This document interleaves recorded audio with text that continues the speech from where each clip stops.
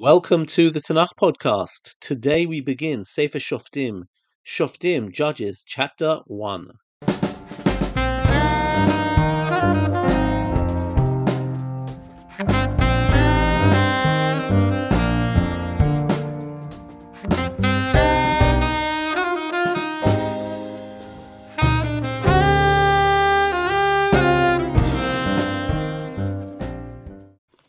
Welcome to the world of Sefer Shoftim. Today we're going to say a few words of introduction and then dive into chapter 1. The book of Shoftim describes 300 years of history, about 300 years, between the era of the conquest and the era of the monarchy. And on the one hand, when we look at the book, we read about tremendous heroes, Ehud ben Gerah, we read about Barak ben Avinoam, the prophetess Devorah, Gidon, Yiftach, the great mighty man, Samson. And we might be expecting that we're in for a book of heroes and adventures. And I guess we are. But when one looks at the book of Shoftim, it is in fact a depiction of very, very problematic times. Sefer Shoftim is a period in which there is no national leader. Please note that at the end of Sefer Yehoshua passes on the mantle to the Zakinim, to the elders, but there is no central leadership. And with no central leadership, as it's put in the book of Shoftim, Ein Melech B'Yisrael, it means that the country is easily invaded. There is no global spiritual influence. And the result of this is that throughout this period, the kingdom of Israel, the land of Israel, is going to be repeatedly invaded by foreign nations. We're going to hear about the whole gamut, whether it's going to be Midian, or whether it's Moab, or whether it's Ammon, or whether it's the Plishtim. All of our neighbors are going to take part. And over we're going to find that it is very difficult to defend ourselves. What happens is that there are ad hoc leaders. When we have enough of it, suddenly a leader comes up, and these are our shoftim.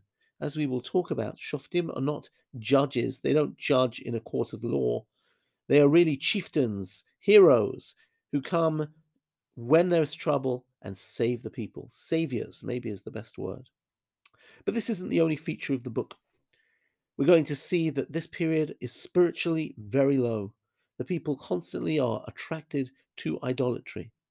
So no central leadership, idolatry, invasion, and even civil war. There are at least 4 instances of civil war in this book where tribe cannot get on with tribe.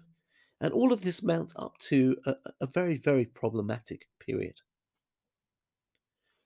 The book of Sefer Shoftim really splits into 3. Chapter 1, 2, and the beginning of chapter 3 is an introduction. Chapter 3 to chapter 16, we're going to see a cycle whereby we repeatedly sin, we repeatedly get invaded, we cry out to God, then God sends a savior, and then we remain committed to God until the savior dies, and then we go around the cycle again. And this goes on time after time after time. Chapter 3 to chapter 16 describes this cycle.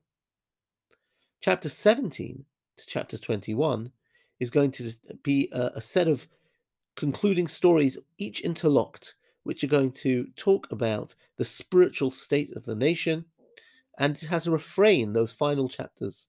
Ein Melech B'Yisrael, there is no king in Israel. The Ish Hayashar Be'inav Ya'aseh. The chorus line is, and each person does whatever they want. Chaos reigns. So, in a nutshell, that's our introduction into the book. We'll be developing the introduction more and more as we progress, but let's set stage into chapter 1.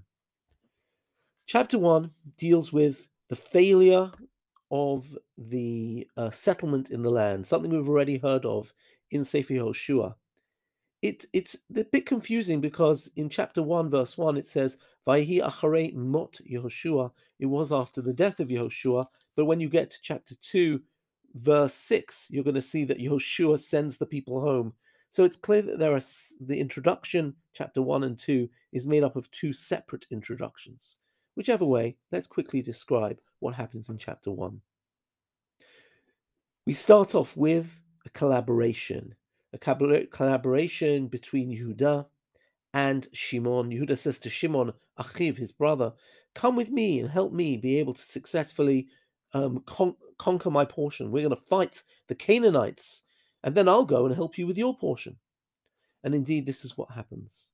And we see a description of the way that Yehuda, the tribe of Yehuda, fights in Jerusalem, even capturing the king, a very evil king. His name is Adoni Bezek, and they talk about this king having defeated 70 other kings and cut off their thumbs and the thumbs of their feet. I guess if they cut off their thumbs, they can't hold a weapon. If they cut off the toes of their feet, then they can't run. Whichever way, the story of Yehuda and Shimon collaborating shows you what can happen. And we revisit the story of Caleb, which we've already seen in Yehoshua. This is a sort of reordering of the story.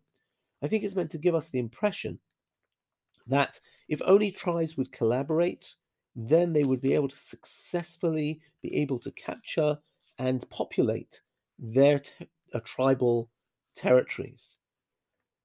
The description of Yehuda actually ends, which that Vayevusi Oshev Yerushalayim lo Harishu b'nei Binyamin Vayeshev Hayevusi b'nei Binyamin b'Yerushalayim ad hayom hazeh. That somehow Jerusalem in some way had been captured, but it was seized back by the Jebusites. Whichever way, as we go through the story, we see that we go through the different tribes: Joseph, Manasseh, Ephraim, Zevulun, Asher, Naphtali. And in each one, what we get told is that what they weren't able to capture. Manasseh wasn't able to capture a whole bunch of places. And it says, Vayhiki Chazak Israel. When Israel, this is in verse 28, when Israel was strong, Vayasem et Knani lamas, they taxed the Canaanites, V'horesh lo horishu, but they did not expel them. Likewise, Ephraim didn't expel the Canaanites. Zevulun didn't expel the people of Kitron. By the way, that's today's Tzipori. And Yoshvei Nahalal, etc., etc., and they taxed them. Even worse is Asher. Asher lo horish et Yoshvei Akko. Asher didn't dispossess the people in Akko. They didn't drive them out. Neither Yoshvei Sidon, neither Achlav and Achziv. Maybe some of you know these places. But listen to this. Vayeshev ha'ashiri bekerev ha'kna'ani yoshvei ha'aretz ki lo horishu. In the case of Asher, Asher is going to be a minority. Asher live amongst the Canaanites instead of the Canaanites living amongst them. Naphtali lo horish et yoshvei beit shemesh, etc., etc. So what do we see? A list of non-conquest, a list of failures of conquest. And all of this is going to come to a head in chapter 2, verse 1. And I know I'm extending into chapter 2, but I think this is worthwhile. A Malach Hashem comes from the Gilgal. Gilgal is the place where initially Israel were stationed when they first came into the land. And he comes to a place called Bochim. Now, we don't know a place called Bochim, but you'll see why it's called that in a minute. And he says, I brought you out of Egypt. I brought you to the land which I promised to your forefathers. And I said I would never, ever abrogate my covenant with you. This is God. But you may not make covenants with the inhabitants of the land. Smash their altars. You didn't listen. What have you done? Mazot asitem. And I said, V'gam amarti lo agareshu mitlechem. I'm not going to help you expel these nations. V'hayu lachem nitzidim. They're going to be like thorns in your side, and their gods are going to be a trap. We don't know who this malach is. Chazal say it's Pinchas. But let's just call him a malach, maybe an angel, maybe a prophet. How do the people respond? Vayisu ha'am et kolam vayivku. The people just cried. Vayiku shem ha'makom hahu bochim, so they call it crying. People cry when the situation is helpless, when they cannot do anything. They feel powerless to change the way they are living. In other words, Shoftim's introduction says that Israel didn't make the hard decisions that we spoke about in Sefer Yehoshua, and they've decided they'd much prefer to keep the local population in place. And again, on a humanitarian level, we can totally understand it.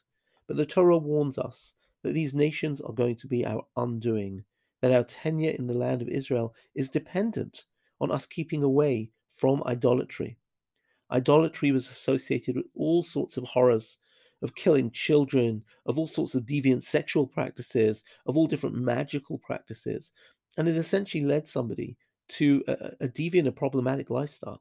And God warns the people to keep away from it, and that their success in the land will only be contingent on them keeping away from idolatry.